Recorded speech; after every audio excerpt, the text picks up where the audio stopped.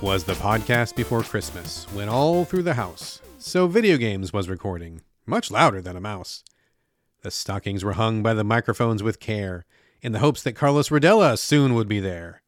Nowhere to be seen, he's out on special assignment, so Brad's doing this one solo in this cozy Christmas climate.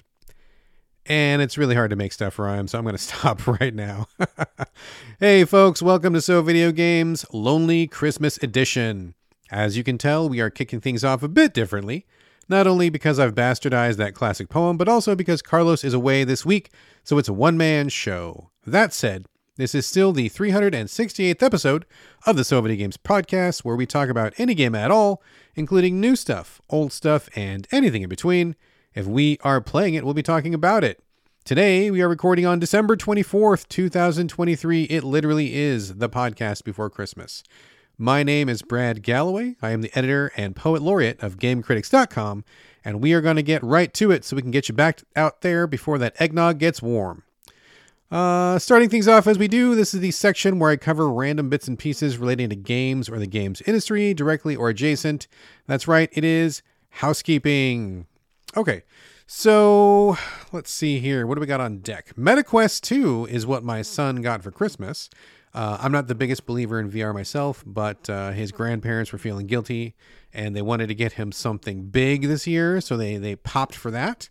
And he was very excited to rip into that. We celebrate Christmas early this year just for funsies. I mean, why not? We're grown-ups. We can do what we want and we don't have to be slaves to the calendar. So we decided, fuck it.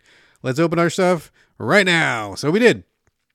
So I had to get the MetaQuest set up before he used it. So like yesterday, I popped it open after he was in bed. You know, you got to do the downloads and stuff. That's the thing you do when you're a parent. You got to get the equipment ready to go, because there's nothing that's a bigger bummer than getting like a game or a console or something on Christmas Day. You open it up and the first thing you got to do is fucking update the thing. So I thought ahead and I, opened it up. I made sure the batteries were charged. I connected it, made sure it was working. I got the downloads ready to go.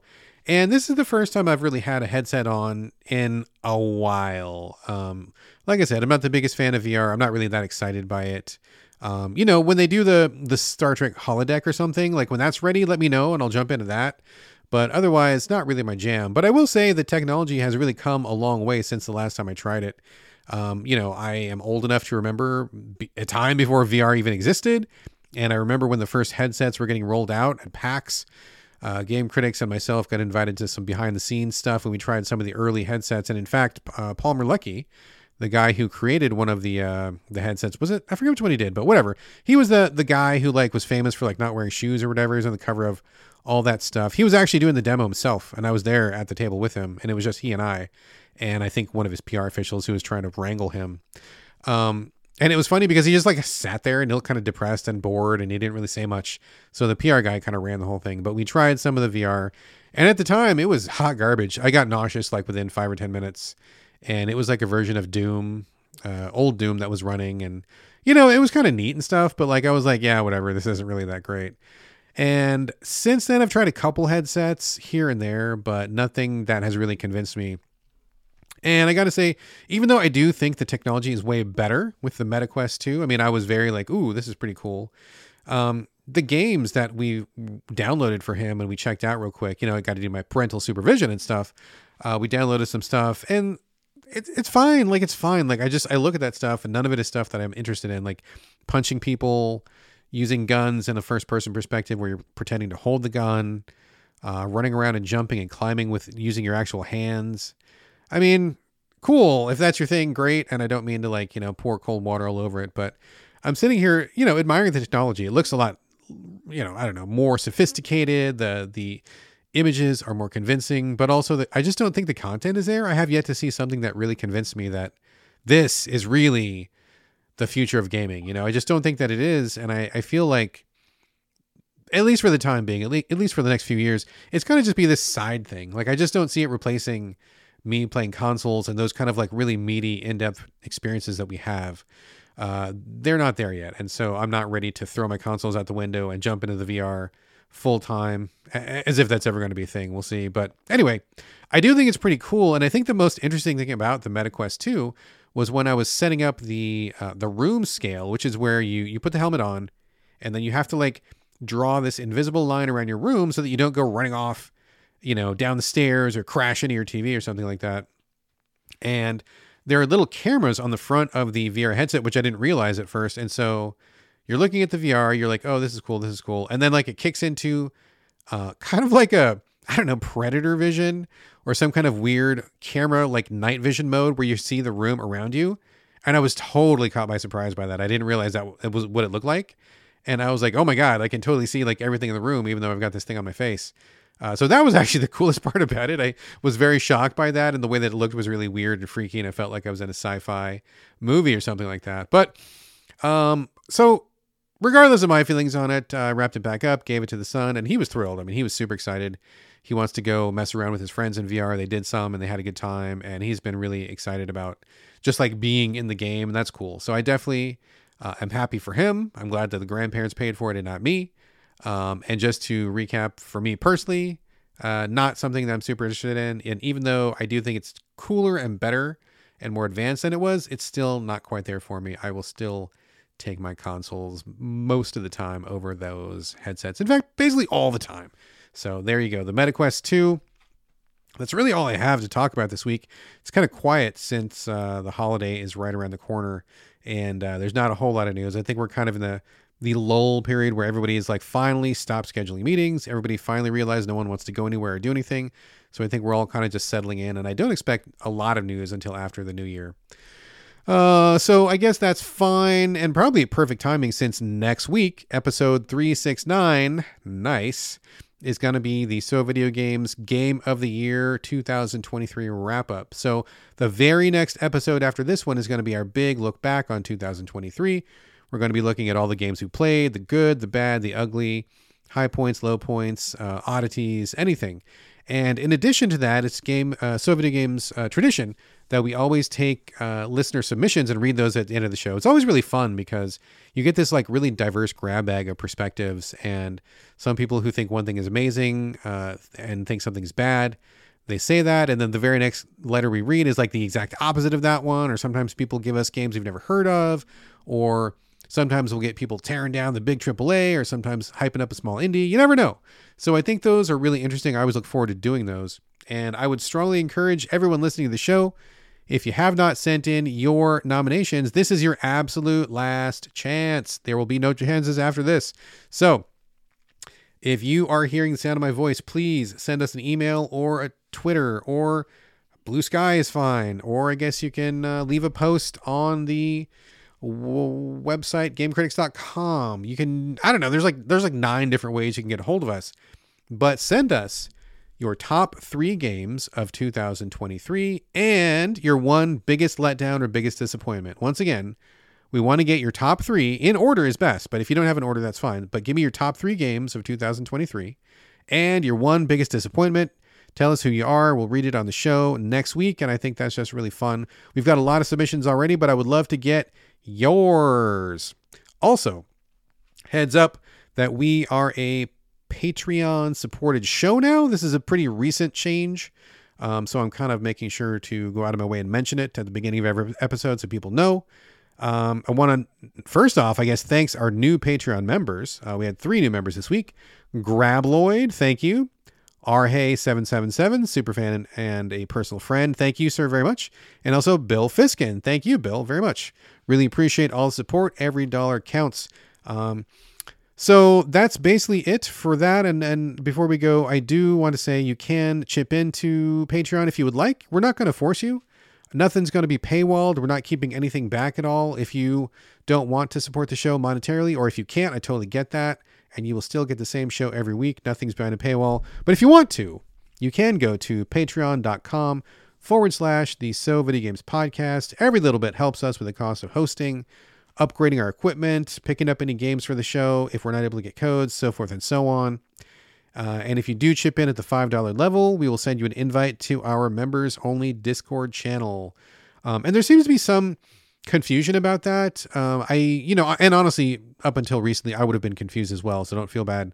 But a number of people who have contributed in the last couple of weeks say, "Oh, no thanks, I don't want the Discord because I don't do voice chat or anything." And I guess, is that what people use it for? Like, I don't know, because what I use Discord for and what I think we're trying to shoot for is just to have it be kind of an online chat, just like a little chat room where you pop in, you read the messages in the text version, maybe you respond to something, and then you leave and you come back whenever you want to.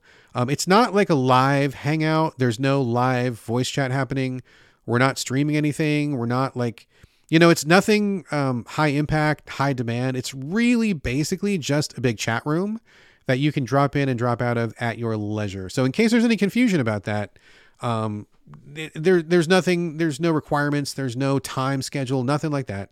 And if you think you'd like to just have a text chat with the people who listen to the show or the people who run the show, that's what the Discord is being used for right now. So just heads up on that and to clarify that situation. So if you're interested, please come aboard. Otherwise, again, just want to restate that whether you contribute or not, we will never paywall the content of the show. You will always get all the shows, full shows, same great shows, free of charge every week because we love you. Okay, that is it for the opening preamble. I feel like I kind of stumble-fucked my way through that because my rhythm is a little bit off being solo today, but I think I'm going to keep it and not re-record, and we are going to press on. Also, as per usual, before we get to the games, I just want to apologize in advance. If you can hear my furnace running, I do record in my basement, and it's freezing down here, so we have the furnace running, and it just kicked in. So if you're hearing some background noise, I apologize. There's nothing I can do. Otherwise, we are going to freeze to death, and then the show will not be recorded. So I think it's probably better to have the show recorded and have the furnace running than vice versa. Anyway, let's get to the games, folks. It's going to be, of course, a much shorter show because Carlos is not here with the games that he would bring, but I will do my best to carry on. The first game is Terra Nil. Playing this on Switch. I was provided a code from the publisher. Thank you very much, folks. This is one that my son played on PC a while ago. I thought that maybe he had played it somewhere else, but once I had talked to him, he's like, no, it was PC. Dad was just misremembering, so not a surprise. That happens sometimes. And also, John from Gaming in the Wild had mentioned this when I recorded his pre-GOTY show that I guest appeared on. Go check that episode out, Gaming in the Wild, if you haven't heard it. That was a great discussion. It was like 2.5 hours of really good games chat. Always a pleasure to be on that show. But John mentioned it, and it brought it back to my attention. And I'm like, I did like what I saw of that game, and I want to get back to it. That reminded me that I was waiting for a console version, and sure enough, the console version was basically ready to go. So I got the code and popped it in and started playing. So what is Terra Nil? Terra Nil is it looks like a SimCity kind of a game where you've got like a mouse and cursor, and you've got kind of the isometric kind of God's eye view sort of. Basically, you start off on a planet that's been just like ruined to desolation. Like, I don't know exactly what happened, some kind of climate catastrophe or, I don't know, humans driving too many cars or something like that. But everything's like dead and brown and dry and decayed and just gross and like nothing lives there. So you, and in fact, I'm not even sure who I am. I guess I'm just like interplanetary janitor or something like that. I guess I'm unclear on that. But regardless, the story is not the selling point here. Basically, you show up to this planet with a bunch of technology and your goal is to like restore life to the planet.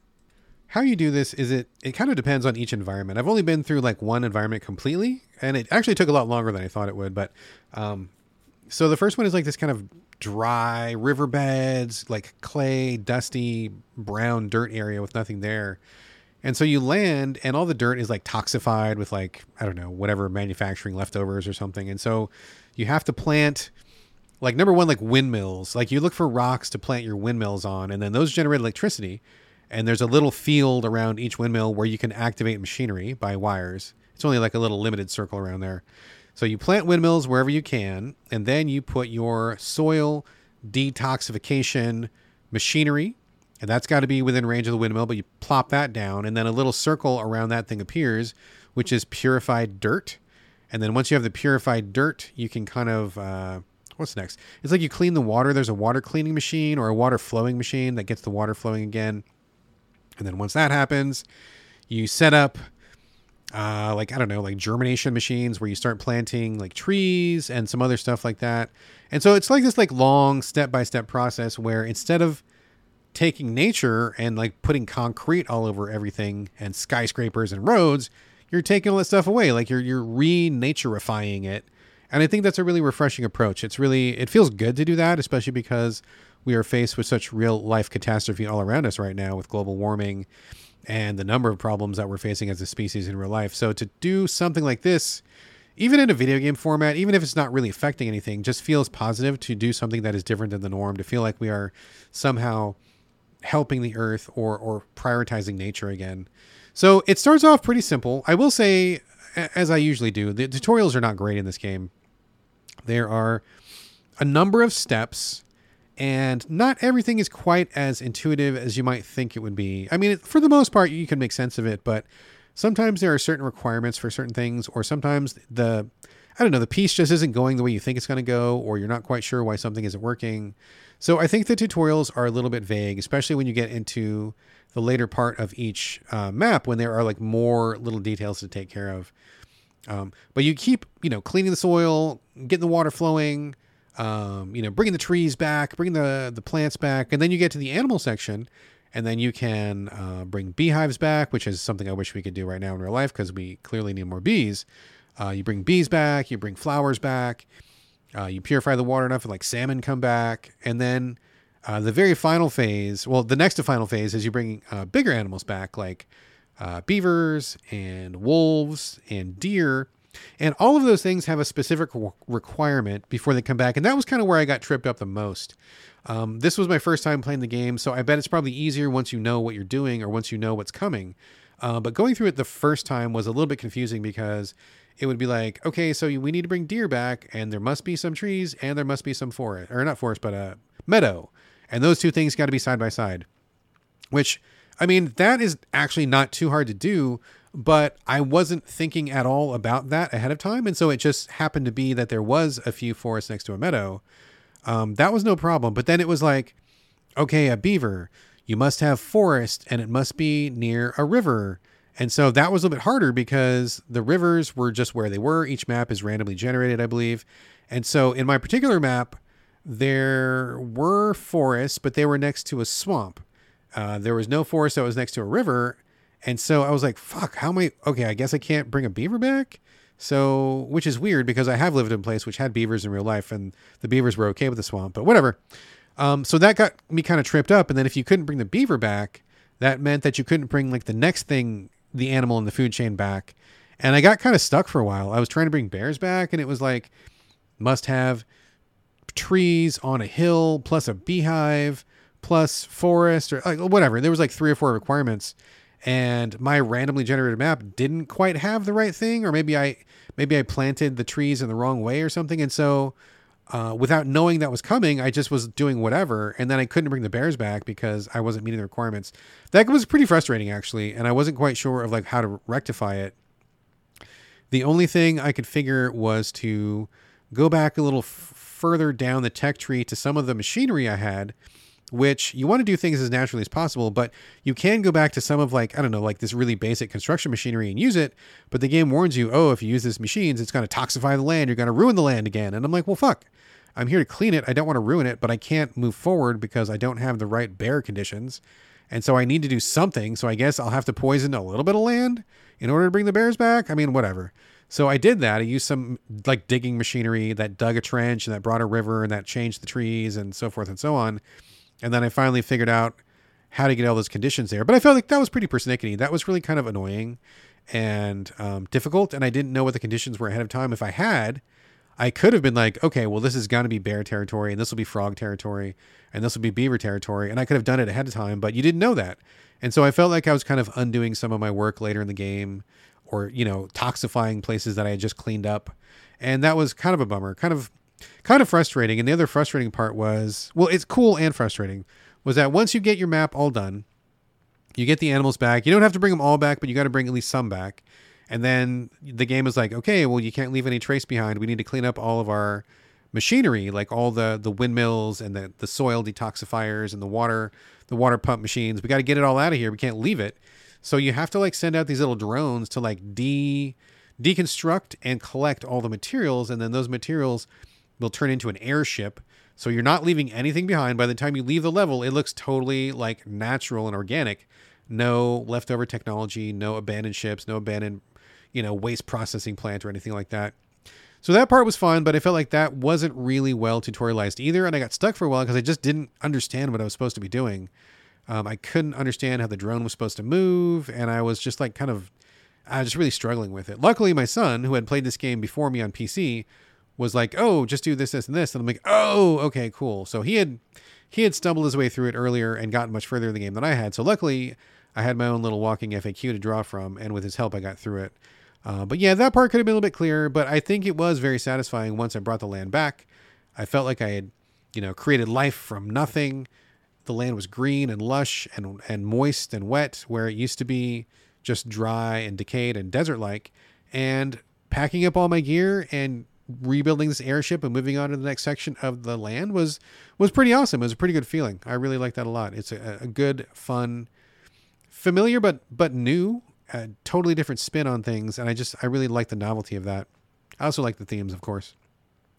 So, as I said, I'm playing it on the Switch. What are the issues here? Well, the issues are, number one, you can adjust the UI size, which is great because I love accessibility, and I did increase the size of the UI, but unfortunately, if you increase the size of the UI, it blocks a lot of the screen, and it's hard to play, so I got kind of frustrated with that pretty quickly.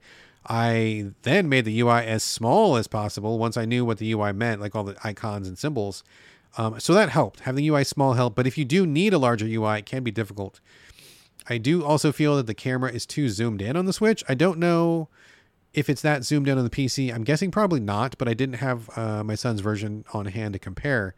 But I feel like it's constantly too close, where even at max zoomed out distance, I'm still like struggling. I want like a bigger, wider view, and I felt like it's too close. Also, I talked about the tutorials being not great, so heads up on that. And I think the final thing to know is that this game, it can chug at times. Like in the beginning of a level, it's fine, but then once you put more trees and more animals and you dig some more trenches and the water's flowing, the Switch really struggles with having all that happen at the same time. Unfortunate, because it doesn't feel like a very resource intensive game.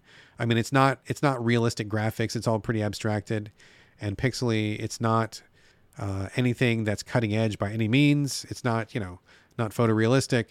So it's a little bit disappointing to see that it chugs so hard once you get to levels that have more and more stuff in them. I'm not going to say that it got to the point that it was being a slideshow, but there were a few times when it came way down to just like single digit frames, and it was not nearly as smooth, some delays.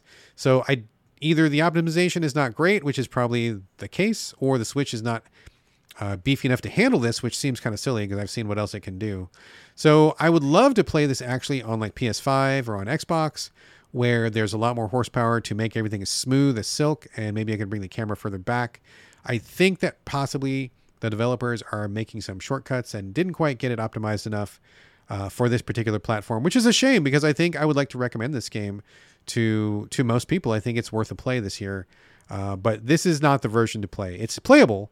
It's not terrible. I've played worse, but if you have the option to play on PC, definitely play it on PC. I think that'll be a better experience, and my fingers are crossed it'll come to PlayStation or Xbox. I would happily jump in again there just to get a smoother experience. But overall, Terra Nil is pretty great stuff. I love the eco themes. I love the concept. I love the like reverse builder, where it's kind of like you're just, you build a little bit, but really you're kind of deconstructing humanity and like restoring nature, which is a pretty beautiful thing. So overall, I really like this one a lot. Definitely recommend, definitely check it out, but check it out on PC if you can, and fingers crossed for a console version. All right, next up is something I've been meaning to get to for a while, but I just couldn't get to it for a couple of reasons. I guess the biggest reason is because I was having problems getting the code to actually work. The game is called Long Gone Days. I saw it a while ago, and I'm like, oh, that looks really interesting. I wasn't quite sure exactly what it was. It looked like a visual novel, but it looked like there was also some combat and also some choices, and I was kind of curious about the subject matter. I didn't want to spoil anything because this is a pretty brief experience, but basically you play as a person who is a military sniper, and I'm intentionally leaving a few things out here. But you're a military sniper in part of a covert unit, and you go out on some missions, but basically, without revealing anything too much, it turns out that your mission isn't what you thought it was, and then you have to deal with the ramifications of your actions and your place in the world as this military sniper. So definitely not your usual fare. This is a narrative, story-based experience. I thought it was a visual novel, but it's actually more of an RPG, which I think is okay. But full disclosure, as anyone who listens to this podcast knows, I'm not super keen on like JRPG style games these days. Not that there's anything wrong with it. It's just like for me personally, it's not my vibe lately. And I didn't quite know that's what this was, but it is. But it's not a bad one though. I think it's pretty simple. It's pretty straightforward.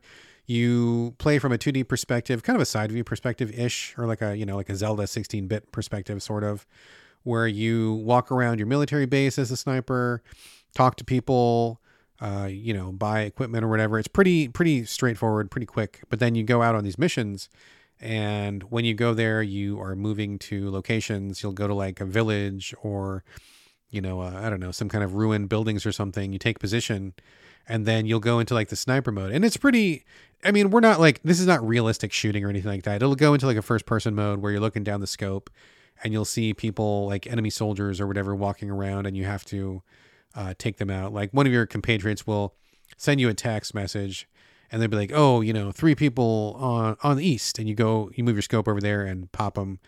And it's pretty just like rudimentary, but I think it's effective for this kind of game. Like I wouldn't want like realistic sniper action where you're, compensating for like wind push and bullet drop and stuff like that. Like that would not be welcome in an experience like this. But I think it's just enough to kind of break up the RPG and to get you doing some stuff. And it also feels like it gets you more involved because you, the player, are the one who's pulling the trigger and killing these people. And so when story events happen that kind of like recontextualize everything, it feels like, not like it was you, but it kind of feels like it was you. And so you have a little bit more buy-in on what's going on. I will say the writing is pretty good. I think the subject matter is really interesting. I'm definitely leaving some stuff out that I don't want to ruin that I think is really part of the discovery of this game. And I think this one should be on more people's radar. It's really unusual, really different, and I like what it's doing. So why do I not love it? Number one, just me. Personally, I'm not in the JRPG zone right now. And even though this game is pretty light duty, it's, very contained, very small, very linear, which I appreciate very much. I just get irritated at having to talk to everybody in a location. Like, it's just a pet peeve of mine personally. This is not really a criticism or anything, but like, I don't like walking into a village, seeing 11 people, and then I have to walk up to each person and like press X and talk to them. And sometimes it's like, nothing, just like filler dialogue. Sometimes it's a quest. Sometimes it's something important. Sometimes it's a clue. Sometimes it's nothing. And I just don't like doing that. It's just personally really irritating to me. And I realize that's my idiosyncrasy. And I'm not trying to justify it or anything. I'm just being very honest because I know that about myself. So I don't like that aspect of it. Also, I don't like when someone says, go here or go to this place, and you don't quite know where that place is. That's also really irritating to me. It's not a big problem here because, like I said, it's pretty linear. It's pretty small. It's not like open world by any stretch of the imagination. But even a little bit of that kind of gets on my nerves because I'm just like an old persnickety guy these days, and I just don't like that thing. But other than that, I don't really have any complaints about it. And those aren't even really complaints. Those are just my personal quirks. I think Long Gone Days is really interesting. I was very curious to see where it went. I had to put it on pause to take care of some other games for the podcast and for next week. But I think it's definitely worth checking out. The subject matter alone and the story alone really kind of make you think and really kind of pose questions that we don't see too often in games these days. And I think that is definitely worth something. So definitely check it out. If anything I've said has sounded interesting at all, I think it's worth a look-see. And I believe, if I'm not mistaken, I think this is a value price game. I want to say it was like under $20. I'm pretty sure. I don't quote me on that, but I remember it being like on the lower side, which I think is a great price point for something that's like experimental for people to come check out. So again, Long Gone Days, definitely check it out. Definitely a thumbs up, even though I am kind of annoyed with the RPG parts. But again, that's me. I do think there's a lot here for people to like. And I think that it is a pretty interesting effort, honestly. Pretty interesting stuff. All right, last game of the show here, and I realize I'm going pretty quickly, and this is going to be probably one of our shortest shows ever. I apologize for that, but I promise we'll make up for it next week with the Game of the Year show. Last game of the show here, Warhammer 40k Rogue Trader. I've known this one was coming for a while, and I got to say the timing for me was good because I feel like I need to play a 40k game like at least once every 6 months just to kind of check that box. And it's been a while. I haven't played it. I mean, I can't even remember the last 40k game I played. Probably Battle Sector on Xbox, which admittedly was fantastic and I loved it. But it's been a while and I was like, man, I could really go for like a, something 40k. I just, I don't play the tabletop at all. I don't play the RPG, pen and paper or the miniatures or anything like that. But I just like the aesthetics of it. Like this, like weird kind of like Christo-fascist, weird future sci-fi, quasi-religious, but also incredibly brutal kind of Inquisition type stuff. I think that's really interesting. A lot of interesting commentary in the visual design and also in the kind of like semi-absurdist way that the whole universe of 40k works. Talking about like machine spirits and the emperor who's like a god, but he's like a person, and everybody is like so eager to tear people apart if they think they're heretics. It's just a really interesting, really fascinating kind of setting for me. I just like the 40k stuff. And so I was quite curious to see what they were going to do with Warhammer 40k Rogue Trader. This was supposed to be an RPG, and that's basically all I knew about it. I didn't do a lot of research. I kind of wanted to come to it cold and give it just like my most open-minded benefit of the doubt.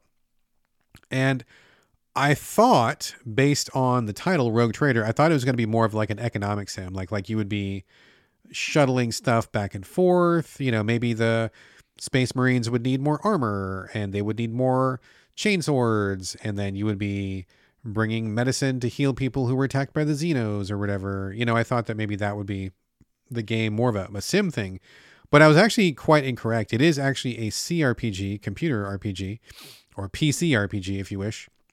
Very similar to something along the lines of like a Baldur's Gate 3, and I wasn't expecting that. As soon as I jumped in, I was like, oh, okay, this is much bigger and much deeper and more complicated than I was expecting it to be. But I think that's pretty cool. I'm just full disclosure, like spoilers. I think this game is actually pretty awesome. I think it's really good. Not only from a 40k fan perspective, but also just from an RPG perspective as well. I'll go into this really quickly, but I do want to say up front that I did get a code for this one from the publishers. I got a code for Terra as well. I forgot to mention that. Every game on the show today, we got a code for. So thank you to all those publishers. Full disclosure. So Rogue Trader is basically an isometric PC turn-based tactics, but also loads of story, loads of characterization, loads of writing. The basic premise is, and this is kind of new to me because I don't know a lot about, like, the only thing I know about 40k is from what I've seen in video games. Like, I don't read the books or the supplementals, or, I don't know anything about like, the history behind the miniatures or anything. Just whatever I've seen in games is what I know about 40k, which I get makes me like a dilettante, but whatever. I don't want to like delve into something that's way deeper than I want to get into. So 2 games a year is good speed for me. So anyway, talking about the Rogue Trader itself, I didn't even know what that term meant, but the game goes into great detail about explaining that whole concept. Basically, rogue traders are people who serve the Empire, but they have a lot of power and a lot of, ability to do things that they wish. They have a lot of autonomy. So they take these giant ships, void ships, and they go out to the furthest edges of the galaxy, and they explore new territory and kind of like help the Empire expand. They're the people who are on the front lines, who are meeting people on the furthest out planets, discovering what's out there, kind of making treaties, bartering, and then kind of like paving the way for the Imperial forces to come out there and kind of colonize. So that's what a rogue trader does. Your particular role in the game, you get to create your character. There are, I think, 3 presets with name, portrait, abilities, all that stuff. Or you can make your own, and you can do a male or female, whichever you like. I went with a custom female character just because, and I think I'm pretty happy with that so far. Basically, you are one of the blood descendants of the current rogue trader. Now, again, it's kind of hard to explain, but like in this game, rogue traders are like the kings of whatever they survey. Like the Emperor is above them. But when you're out in the fringe of the galaxy or whatever, like the rogue trader is basically like the biggest the biggest hot shot on the block. Like they're the person that everybody bows down to. They're the person that has the most power, the most sway, the most say so out there. So you're like the biggest dog. But you were not the rogue trader at first. The current rogue trader has called you and one other person in because you are blood relations, and the current rogue trader is this powerful lady, and she wants to see if either one of you are fit to take up the mantle, and if not, then she's going to put you in the role of like a lieutenant or something. So the story kicks off pretty well. They explain what's going on, but then pretty quickly you move to the void ship. And to set the scene for this, the void ships are these giant, huge spaceships that are like the size of like a city, or like even bigger than a city, like thousands and thousands of people on the ship. And like each deck is like its own kind of like world where like the lower people who are just like the grunts and the coal shovelers and the people who are like very low caste are like the bottom of the ship, and the captain and stuff is at the top. And it's like this whole kind of like cross section of like society carried into space on the ship. And they're just like these monstrous affairs. And so you go to your void ship, and pretty quickly it turns out that the current rogue trader has been betrayed. One of her lieutenants has sold out, and they want to kill her and take over and all sorts of nefarious stuff. I'm not going to go into all the details, but basically they kill her pretty quickly. And so it's down to you and the other person to see who takes over. I'm pretty sure, like 99% sure, you're going to be taking over in every case, because if you weren't taking over, I'm not even sure what the game would be. So basically you take over, you ascend to the rogue trader throne, and then you are like this new fish out of water, wet behind the ears person who doesn't really quite know what's going on. And you are just now quickly becoming the most powerful person in the galaxy. You've got a crew of people who serve you. At first, it's like a crew of 4. You've got your number one assistant, who's kind of like a soldier dude. You've got a hyper religious, like space marine lady. I think she's like one of the sororitas people.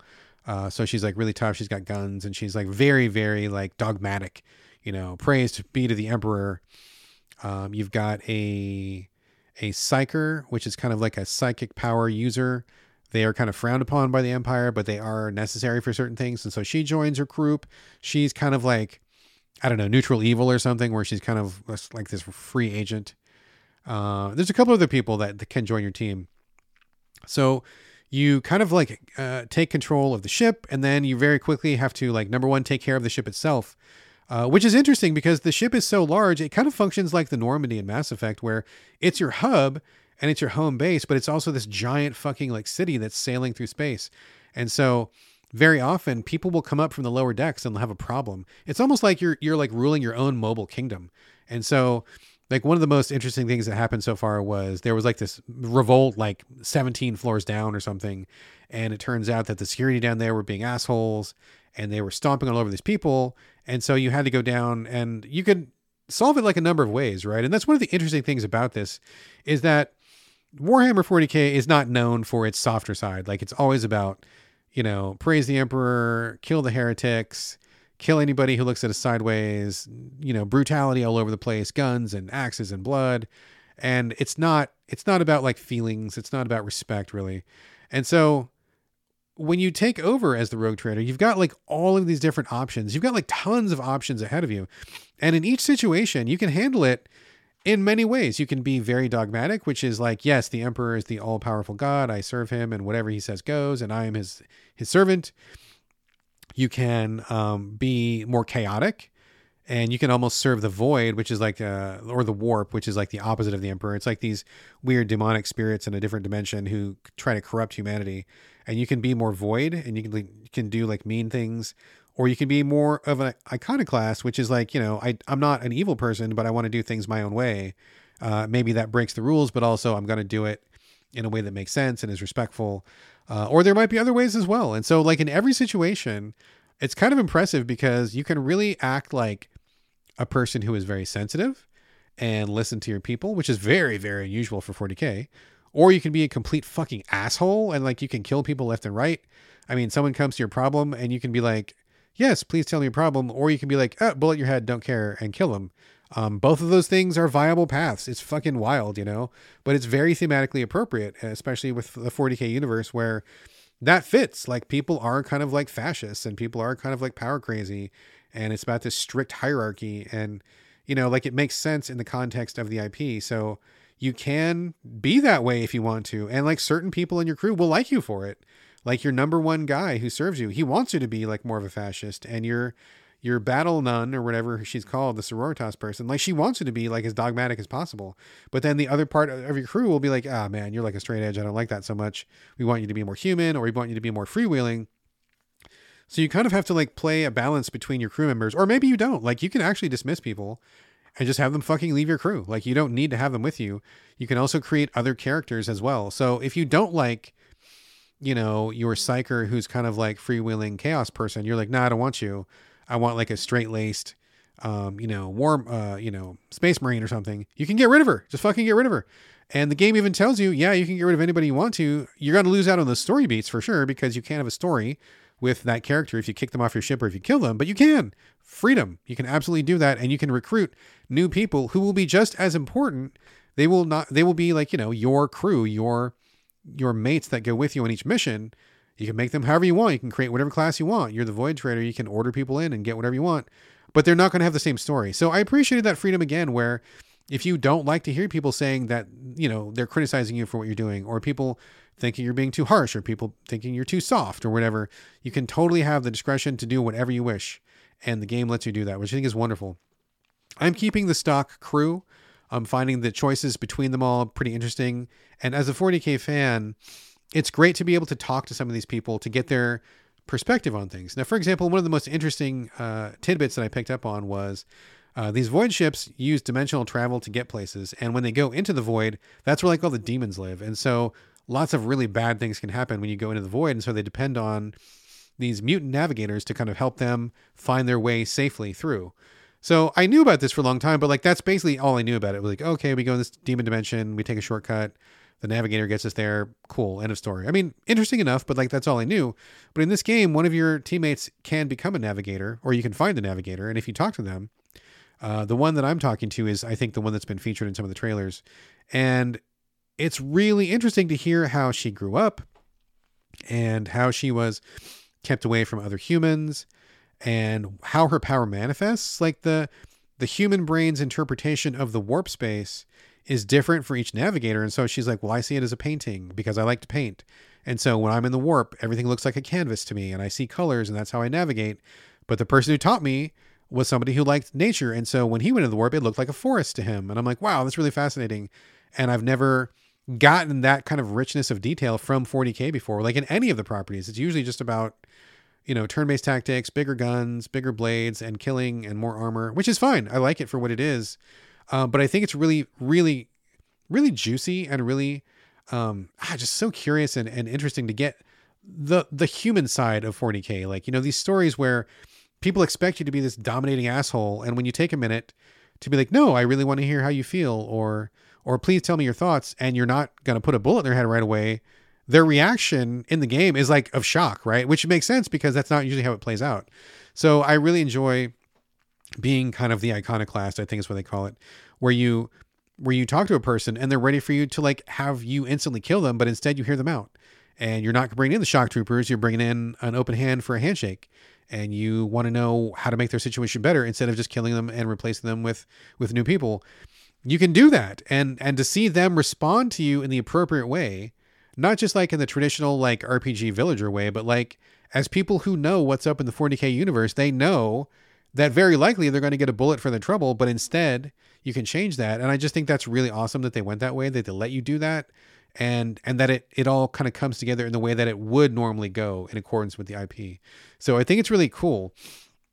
I also like the combat. It's turn-based tactics, where each person has kind of a straightforward move, then attack.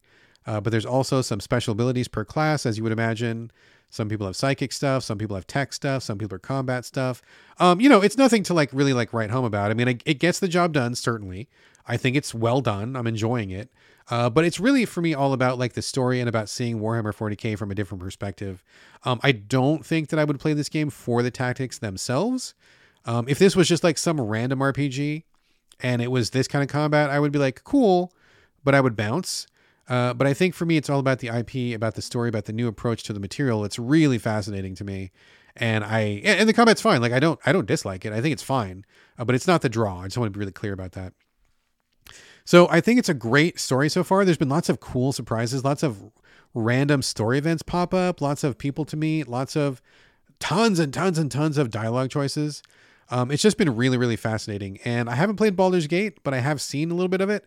And I think Rogue Trader is kind of in the same bucket as Baldur's Gate. Of course, not as slick, not as many bells and whistles, not as new and fresh and minty, but I think it's the same thing. And if you like that idea, but in the Warhammer world, I think this is something definitely to look into. So just a couple things to know. I think there's definitely a learning curve that's pretty crazy. This is obviously designed with a mouse and keyboard in mind. So I think it works just fine on controller, but there's lots of menus, lots of places where I feel like it's a little bit kludgy. Sometimes I'm trying to get my cursor over to one place and I'm not quite sure how to get it there.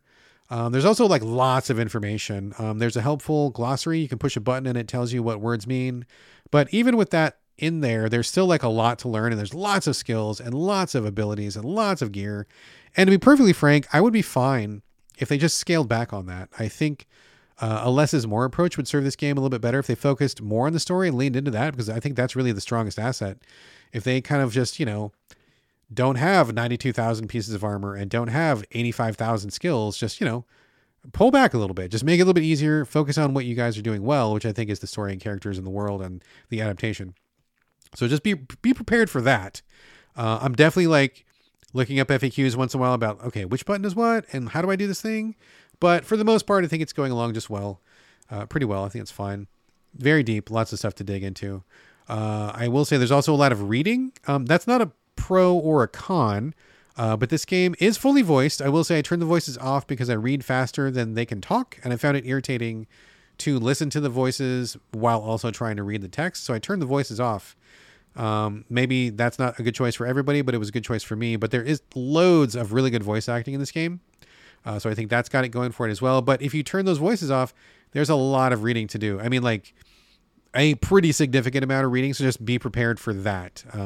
There's not a lot of animated cutscenes. There's not a lot of cutscenes in general. But there is a lot of really great text, really great writing, a lot of good scene setting. And in a lot of the dialogue, they will also cue you into how the person is feeling. They'll say something like, oh, so-and-so rolled their eyes and looks frustrated, or so-and-so's voice is really tense, like they're angry about something. So they kind of give you a lot of context that doesn't have to come strictly from a person's performance.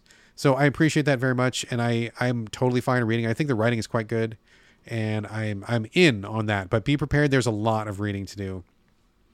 The final thing that I want to say is that this is a straight up criticism, probably my only outright criticism of this game, is that the map fucking sucks shit so bad. I fucking hate the map. There's no way to rotate the map. You have to go to a map screen to look at the map. The map is only displayed one way, regardless of how your character is facing. So the map will always have north and north and south, but you can rotate the camera yourself. And so if I'm looking south, I want the map to also be looking south, but it doesn't work like that. It's very confusing. It's hard to orient. There's no mini-map on the screen when you're walking around, which is a shame. I wish there was a mini-map, but there's not. So I hate the map. I totally hate the map. I think there's been 10,000 different maps that work better than this one. And I am constantly irritated by the map. I do not like the map. If the developer's listening, please fix this fucking map. Like, this map is a joke. It's really bad. So I wish that would be fixed. But that's really my only complaint. Otherwise, I think this game is fucking great, dude. I'm loving this new interpretation of Warhammer 40K. I'm loving being in the world. I love being on the Void ship and like traveling between worlds. Like there's a part where you like just fly between planets. You get to choose where you want to go. Again, somewhat reminiscent of like Mass Effect in some ways, or like an isometric 40K Mass Effect. I mean, if that sounds great to you, that's exactly what this is. And that to me sounds great. I'm really just digging my time with it. So it seems like a long play. I've put a number of hours into it, at least 10 hours so far, and I feel like I'm just scratching the surface of it. Lots of story beats to get through, lots of events to get through. I'm still trying to repair my ship. I'm still like visiting different planets to meet people and stuff. It's a fucking big ass game, and I'm okay with that though. This feels like appropriate, and it feels like really, really meaty and juicy and rich, and I'm just want to get more of this. So if you like 40K, you kind of got to play this one. I think this is probably one of the best ones. Games Workshop is batting about 50-50 when it comes to games adaptations, but this one is a fucking winner. This one is the good shit. So definitely check this out if anything I've said sounds interesting. If you like 40K, if you've played any 40K games, if you play the tabletop or anything, or if you like Baldur's Gate, like this is good shit. This is another good one to come out. And honestly, I wish it had come out like next year because I feel like it's getting kind of forgotten in all the hubbub, and certainly, is getting forgotten when held up next to Baldur's Gate 3. But I think this one is absolutely worth a go. I think this is the good shit, and I'm loving it. I'm having a great time. So definitely a thumbs up, and absolutely a check it out for sure. Whew. All right. That is it for the main portion of the show. Those are the games I'm going to cover today. I know it's a shorter show than usual, but we're just going to make do. That's what we got. This is the portion now where we usually mention non-game stuff like TV or movies. I don't have a lot on my plate this week other than the fact that I'm trying to finish Disenchantment Season 5. Got like 4 episodes of that left to go, watching on Netflix. I really enjoy that show a lot, and I'm very curious to see how that wraps up this season. I don't know if there's a Season 6. I'm not sure about that. This may be the end of the show. I am not positive. Anyway, Disenchantment is great. Also, the only other thing I've really had time for is I'm watching Star Trek The Next Generation with my family. It's my son's first time watching it. So we started at episode 1, season 1, and we're making our way through. And we're in season 2 right now. And I don't remember Dr. Crusher being kicked off the show. We did a little bit of, wiki diving because we were surprised by that. And it turns out there was some drama behind the scenes. One of the writers was apparently this really conservative asshole guy, which makes me wonder what he was even doing on the show. But he hated Dr. Crusher. The actress, I forget what her name was, Gates McFadden, I think her name was. I guess they didn't get along. He kept writing her in sexist ways that she didn't want to stand for. So she got kicked off the show. They brought in Diana Muldaur, who plays Dr. Pulaski. And Dr. Pulaski sucks ass. Like, I'm sure that the actress is fine, and I'm sure she's a nice person. But she's basically like a space racist. She's really bigoted. She's really closed-minded. And I'm guessing she's a mouthpiece for this, like, really conservative asshole who was on the writing show, or writing crew. Not a fan at all. And as we're watching season 2, there's definitely a few moments where I'm like, dude, that was dick. Or like, weird responses to other aliens. There's a few episodes where Geordi is like really judgmental about Worf's culture. And there's a few other places where I'm like, what is going on? Like, why is it feel so weird? And I have to imagine that it's the conservative guy's, his issues. Fortunately, according to the wiki, he got kicked off the show after season 2. Dr. Pulaski left. They brought back Dr. Crusher, and things got better. I think they replaced him with a more liberal, more open-minded person that wasn't quite as sexist and narrow-minded. So I'm glad to look forward to that. But that was kind of a weird thing to go through. It's interesting to revisit the show after all these years and see the growing pains that it went through. I mean, all I really remember from it is like, Picard saying "make it so" and Data doing his Data stuff and Worf punching dudes or whatever. But to see how the show got its start, and then it went through this rough patch, and then it went through these ups and downs, pretty curious. It's been a fun rewatch. But anyway, that's all I've got this week, and this is going to do it for the show. Before we close, I want to ask you to please leave reviews, share us on social media, and most important of all, recommend us to your friends. Also, if you'd like to support the show and help us out with the cost of running the podcast, you can do that over at patreon.com/the So Video Games Podcast. Again, we'll take anything, but if you kick in at $5, we'll let you join us on the Discord, which we would love to see you there. And as always, we do want your questions and your comments. Hit us up at sovideogamespodcast@gmail.com. Also, send us in your top 3 of 2023 and your 1 disappointment. And I think that's going to do it for the show. As for me, you can contact me on Twitter, Blue Sky, Instagram. I think those are the 3 likely suspects right now. My name is the same on all those platforms. It's BRADGALLAWAY. All A's, no O's. And this is going to do it for episode 368. Thank you once again for joining me here on the So Video Games Podcast, and we'll see you next week for our 2023 Games of the Year wrap-up extravaganza. See you there.